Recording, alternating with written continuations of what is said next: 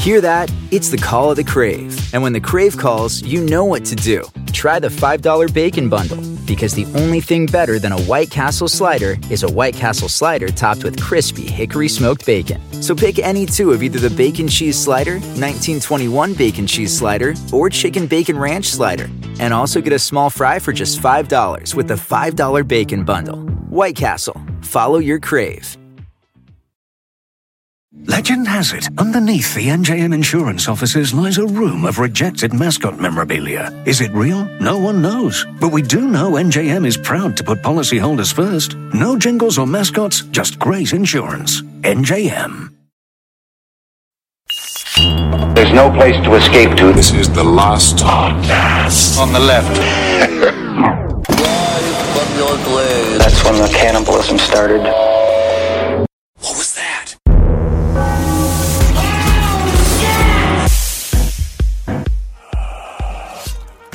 New Orleans, Saturans, red beans and rice, jazz music. I'm sorry, I just can't.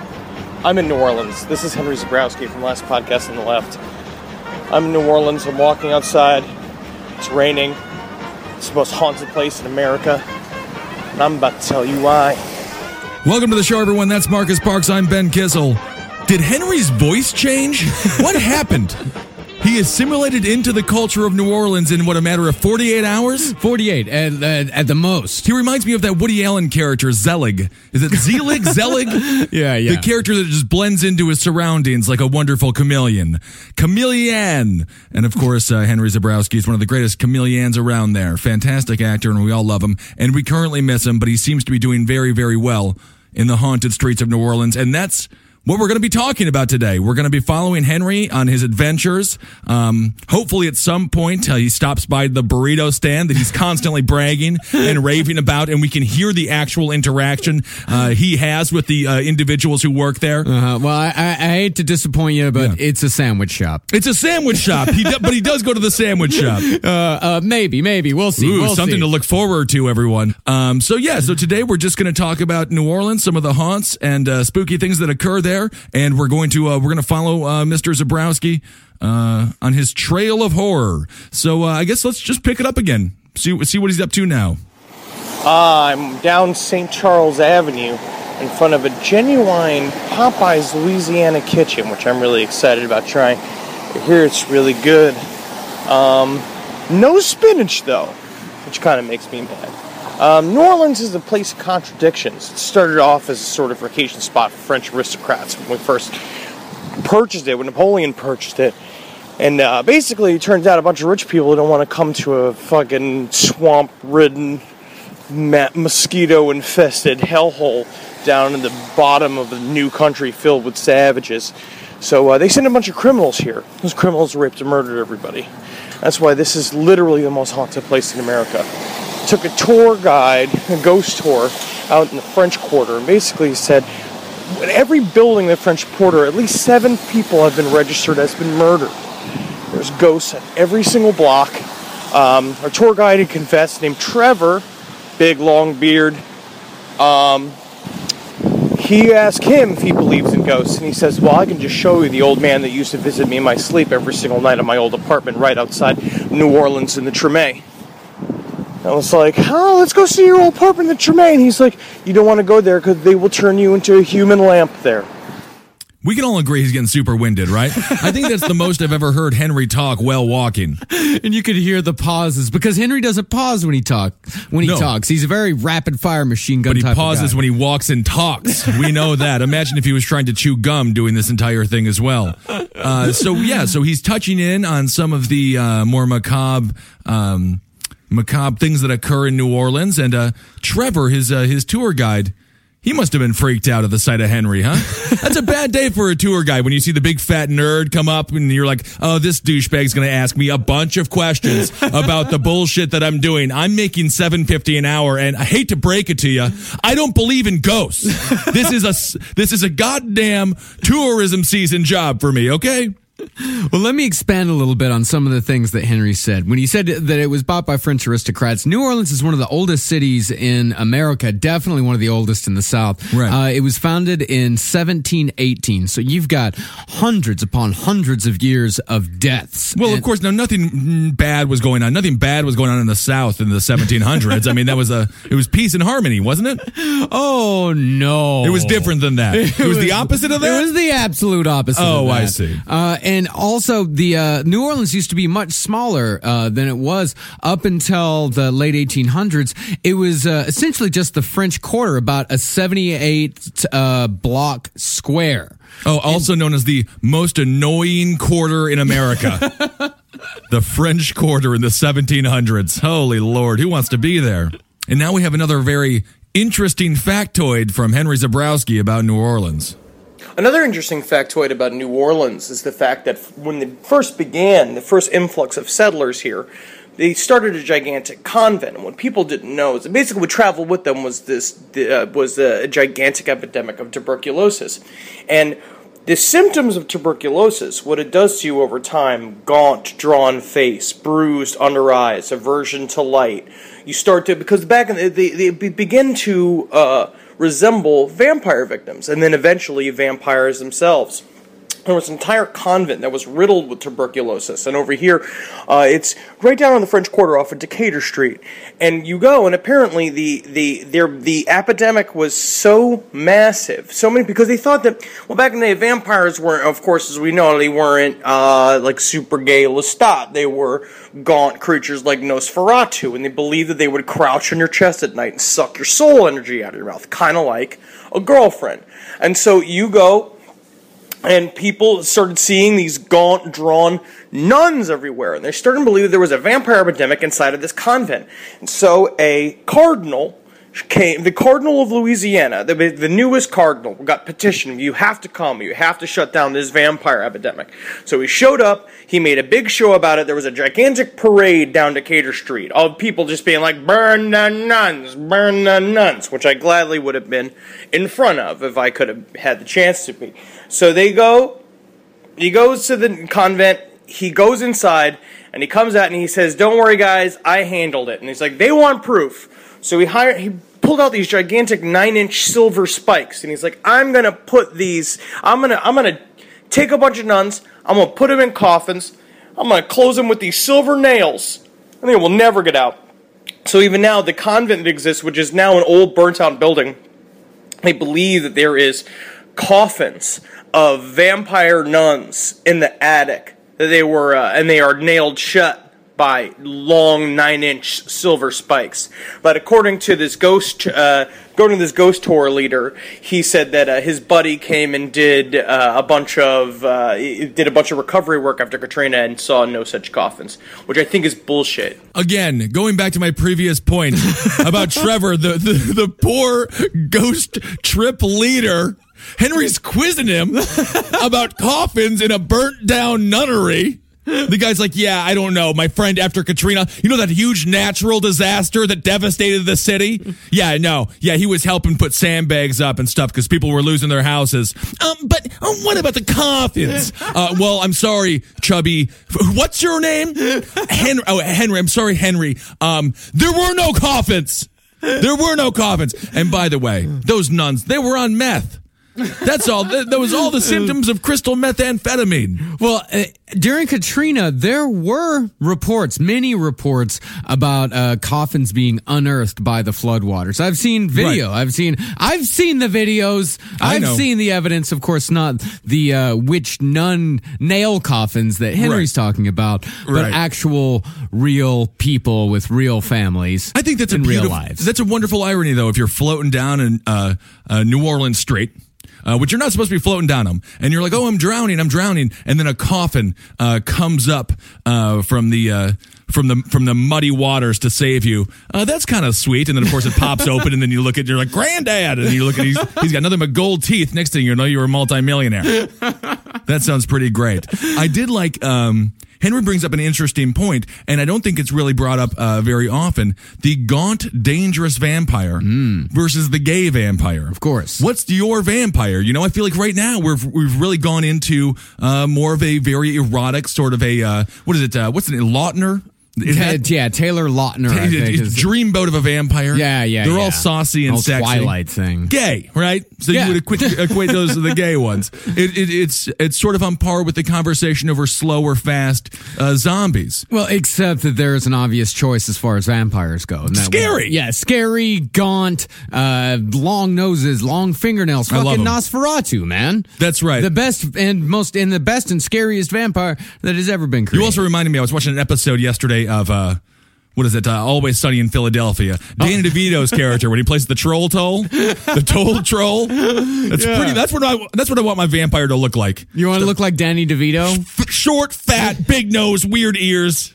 But Marcus, he was mentioning a bunch of diseases and things. You know about this. Yeah, he was mentioning about tuberculosis. There was a huge yellow fever epidemic in New Orleans in 1853. 7,849 people died just that year alone. Wow. And between 1817 and 1905, over 41,000 people died of yellow fever. So you've got, of course, that hanging over New Orleans as well. As far as the death toll, yellow fever is a fucking horrible disease. Yeah. It's mosquito borne. Of course, New Orleans is fucking full of mosquitoes. Yep.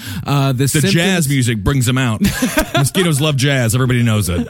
The symptoms are fever, headache, vomiting, backache. As the disease progresses, the pulse slows, gums start bleeding. Ooh. Your urine is full of blood. You start developing jaundice, so you turn yellow, hence the name yellow fever. And usually that occurs like 3 to 6 days afterwards. But if you have yellow fever once, you have a lifelong immunity to it. And in fact, there was, as far as tying all this into voodoo, which we would be remiss if we did not discuss voodoo in a conversation about New Orleans, which we'll talk about it a little bit later on. But at the time of this yellow fever epidemic, black people were not, they were not infected very much. White people were infected so much more, and there were rumors around that there was some sort of a voodoo curse being put on the white man by the black man, or that black people had some sort of voodoo protection. But I'll tell you, these black people, they couldn't catch a break, huh? They're like, we avoided the yellow fever fiasco, but wait, you're blaming us for it? What? How is that possible? Blaming us for it? Well, the reason why they were essentially immune to is because a lot of them had already died generations ago, because they'd been in the area for over 100 years at this point. The people who survived that passed on their genes naturally were more immune to it. Sure. So that's why black people survived and the white people, and especially because the majority of the white people who died were immigrants. So they were new to the area and had no immunities whatsoever, much like us bringing the smallpox over to the Native Americans and killing 90% of their population. Well, it's always tough to move.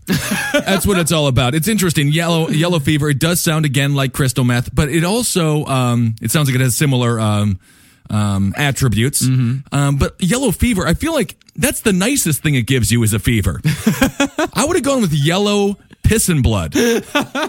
Or yellow, just insane diarrhea. Like yellow fever, you're like, you got the yellow fever, and you're like, yeah, all right, I've had a cold before, I've had a headache, I can deal with the yellow fever. I can handle it. But then they didn't mention everything when you vomit up your own insides. But no, yellow fever, that's just one of the many catastrophes that have just brutalized this poor city of New Orleans. Oh, God. So now Henry, he's going to explain a couple more of those. This is a town riddled with a catastrophe. It says here in this Paranormal New Orleans article about the 7 reasons why New Orleans is the most haunted place in America. So one is there's a great deal of tragedy here. Of course, we all know about Katrina. I was sitting in a bar by myself, just drinking some suds, spending the time, when I listened to the bartender talk to a patron, and they were talking about how she goes to her voodoo healer every week, which is she goes to a locals only place down the street. And they were talking about the influx of bad juju in New Orleans since what the soldiers did after Katrina. And, there's a lot of conspiracy theory that still happens, because apparently there's thousands of bodies still missing. And that she was saying is that the soldiers would go and, literally, during Katrina, the survivors, they would line up the girls that they found, and they would make them kiss them in order to get them onto the helicopters to take them out.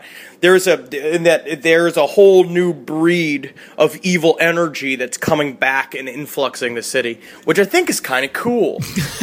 Yeah, Henry would think that's kind of cool. Yes, he would. Of course he would. A new breed of evil energy. Yeah. Take it over the city. All right, so Henry mentioned Voodoo. Right? Yeah, I mean, Voodoo is a very respected tradition in New Orleans. Yeah. And they're obsessed with death. Oh, in New Orleans? Oh, yeah. I think so.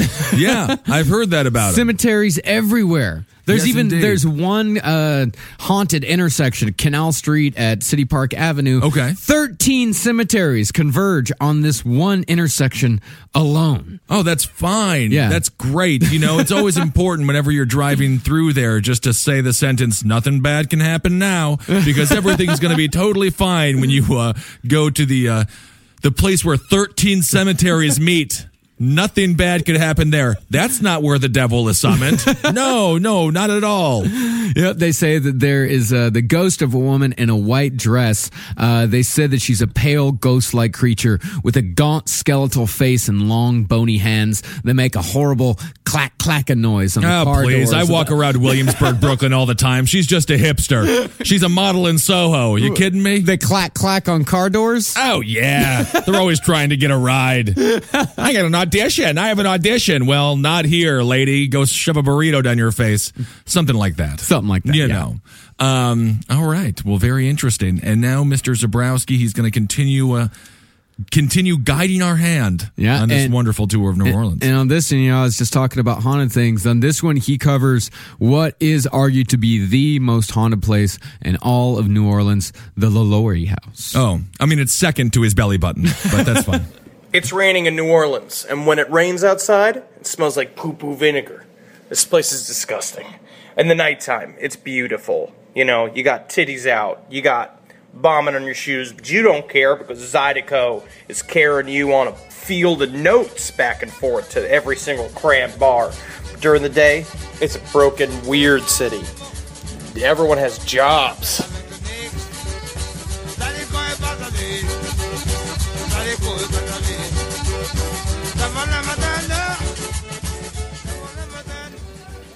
So I went on a ghost tour called the French Quarter Phantoms out of Flanagan's Pub, and I cannot recommend it highly enough. It was super creepy. It was a lot of fun. If you go, tell them we sent you, because I'm going to try to get an interview with one of the tour guides. I love the place. The bar is amazing. And the tour is very informative. Matter of fact, I literally watched our tour guide. There was this nerdy bearded dude break up a dude trying to beat the shit out of some woman, which is, I guess, the nicest thing that's ever happened in New Orleans. So he took us to the Lalaurie Mansion. Now, I know that we've covered Lalaurie Mansion a little bit in the podcast, but just as an overview, Madame Lalaurie ran the Lalaurie Mansion. She was a 45-year-old, super rich woman who had basically had two husbands previous that both died in mysterious circumstances. She married a hot young new doctor in town, this surgeon he was Monsieur Lalaurie. And she wanted to have the prettiest mansion in town, so she bought, the Lalaurie Mansion, when you walk down Royal Street, it's the biggest building on the block. It's 3 floors, which is unheard of at the time. Had a courtyard and a gigantic separate kitchen and slave quarters. Now, as we know, basically, they love to throw lavish parties. They would spend up to, which was the equivalent in modern day of like $4,000 on booze per weekend for these gigantic weekend parties, because she loved to entertain, right? She loved appearances. And she had something like 20 slaves on the premises, which is like 10 times what anybody had in the entire French Quarter for any one building. What people notice is that these slaves would basically turn over 4 to 6 times a year. 4 to 6 slaves would kind of be turned over and left and they quit. Where'd they go? They get promoted? You know, no one asked questions because Madame Lalaurie was heavily connected in the New Orleans government. Her brother was a prominent lawyer, and her father was eventually going to turn to be the governor of Louisiana. So basically it all came to a head when a fire was started in a kitchen by a slave woman. They show up it's the middle of a party. She says to everybody, like basically this fire breaks out in the kitchen. She says to everybody in the party, grab all the expensive furniture, grab the original artwork, and get out of the house. And they're all like, well, what about the slaves in the slave quarter? And she's just like, I can buy new slaves next week. That's an original Renoir. This is an incredibly expensive table. Get it out of here. So you didn't care. So basically the cops show up.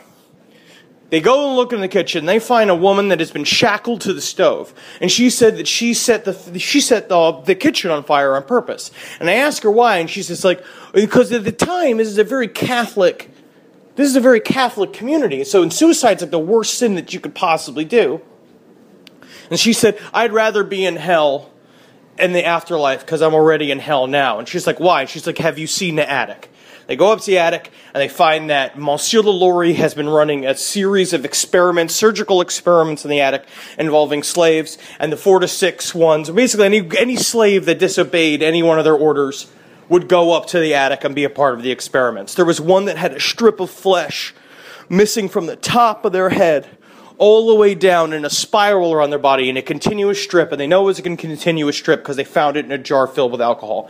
And they found a young slave woman, a little girl, in a cage with all of her longest bones shattered, and she was basically made to fit in this cage like a bunch of veal. She crawled out of it, and she died on the way to the hospital. Now, all this is the overview. So across the street from there is this fucking awesome sandwich place called the Verdi Mart, which I have been frequenting. And apparently one of the biggest ghosts that haunt the Lalaurie Mansion has basically had new owners every 9 years. Because every 9 years, their lives are over. Like the last owner was Nick Cage, and on the 9th year, he went bankrupt.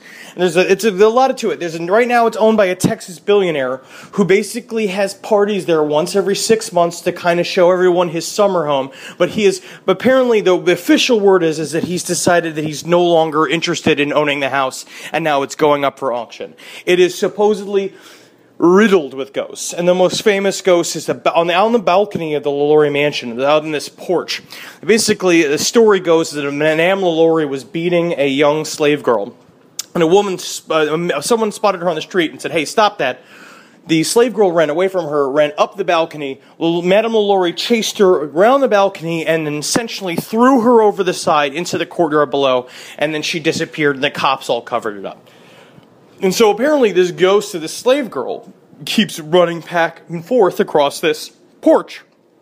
And I was talking to the dude, the guy who works at this sandwich place, the Verdi Mart, which is amazing. And I was like, "Have you ever seen this ghost?" And he's like, "I never seen that ghost." And he's like, "Yeah," but I was like, "So people come in," he's like, "I don't know how many times they come in here, because they kind of like, they're a little crunchy, they're a little mean in there."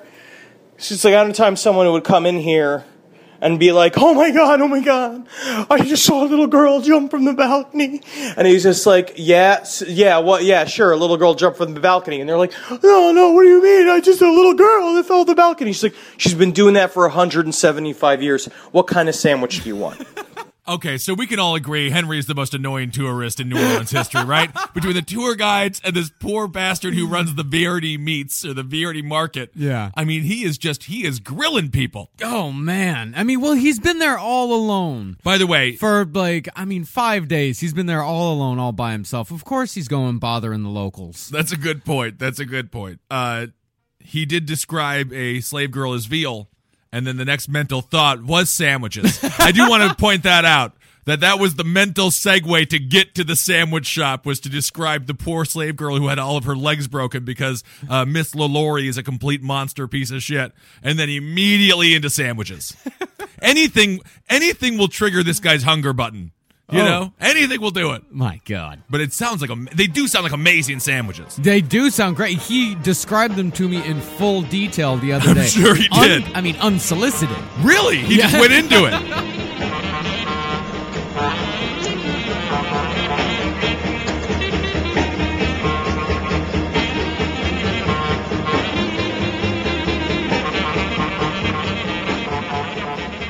And that's just one of the ghost stories that happen in this city. There's so many incredible stories that I've heard already, but the Andrew Jackson Hotel, which has been basically haunted by a sea of little boys ever since a boys' boarding school burnt down there, and they mischievously will play with your stuff when you leave. And apparently on this ghost tour, a couple who on their honeymoon came and told the guide. The guide was taking around to the Andrew Jackson Hotel, and he's like, and here's the Andrew Jackson Hotel, very famous for ghosts. And they're like, is anybody staying here? And this couple was like, oh, we are.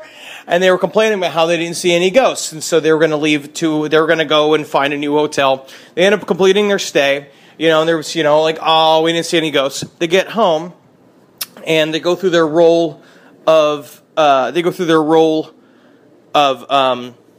pictures. They go home, they go through their roll of pictures, and they see that there's one picture taken from the ceiling of the room of the two of them asleep. And so they end up sending an extra tour fee to the ghost tour people to basically say, sorry for ruining the tour that day. Well, again, come to New Orleans. This is the most haunted place in the world. It's beautiful. The people are beautiful. People got big butts. I've eaten pork 9 times a day. I'm seeing ghosts because my blood pressure, I imagine, is probably like 279 over 47. I don't know what's good and bad blood pressure. I haven't been to a doctor in 8 years. We come here, eat delicious food, drink some beers, come to Mardi Gras, because I'm going to be here the rest of my life. I don't know when I'm going to leave. This is a very special remote last podcast on the left. Sorry for my rambling.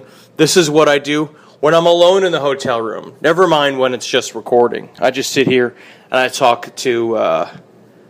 is that a ghost? No, that's not a ghost. There's just a maid in here. And what a terrified maid that must be. Can you imagine walking in on a Henry Zabrowski, shirtless, talking into a telephone about ghosts, maybe even pantless. We don't know if he was wearing any clothes whatsoever. We know that when he's alone, he doesn't wear any clothes whatsoever. So None. We do know that he was not wearing any clothes whatsoever. So we have a nude, buttered up Henry Zabrowski, and a poor maid walks in, and he accuses her. Filled Henry Zabrowski. Yes, indeed, to fill up his refrigerator there. That's, I'm sure, completely empty of all booze. I'm sure he drank all the little airplane bottles of booze that they offer you in the hotel room. He sounds drunk. Yeah, oh yeah. Naked Mr. Zabrowski. That poor maid. All right, well, that has been Henry's New Orleans adventure, and I wish we were there with him. God damn it, I wish. If we were there with him, Marcus, we would probably save him 2,000 calories a day. I mean, you can imagine. Oh, he's so bored. He's just eating and drinking the whole time. That's all I would do as well. Yeah, me too. What can you do? And then, of course, just... Did he wear a fanny pack on these tours? That's what I want to know. I want to see exactly what Henry, when you come back to the show, when he comes back to the show, I'm going to grill him on exactly what he wore on these tours, because, man, these tour guides, they aged like a Vietnam veteran the 5 days that Henry's been in New Orleans. All right, everybody, thank you so much for listening, and we'll be back to a normal, more of a normal last podcast next week and the following weeks, and we love you very much. Of course, hail yourselves. I'll gain. Hail Satan. I'll say hail me, but I'll do it like Henry. Hail me! Like that. And of course, it's at Marcus Parks is the Twitter, and then I'm at Ben Kissel, and then it's Henry Loves You. And all right, we'll talk to you soon. Magustalations. Oh, that's right.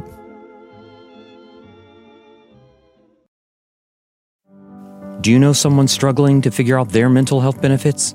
The Mental Health Insurance Assistance Office is here to help. Find us at insurance.ohio.gov/GETMHIA or call us at 855-438-6442. Don't wait. The Mental Health Insurance Assistance Office can help you figure out what mental health insurance benefits may be in their plan. Call us today at 855-438-6442. McDonald's presents Burger Reviews by Hamburglar. Today's review, the hotter, juicier classic burgers. Mr. Hamburglar. Robble, robble. He said, of all the McDonald's burgers I've ever hamburgled, these are the hottest, juiciest, and tastiest. Robble. Hurry in and enjoy one of our $3.50 bundles, like a daily double and small fries, for a limited time. Price and participation may vary, cannot be combined with any other offer comparison to prior classic burgers. Ba-da-ba-ba-ba.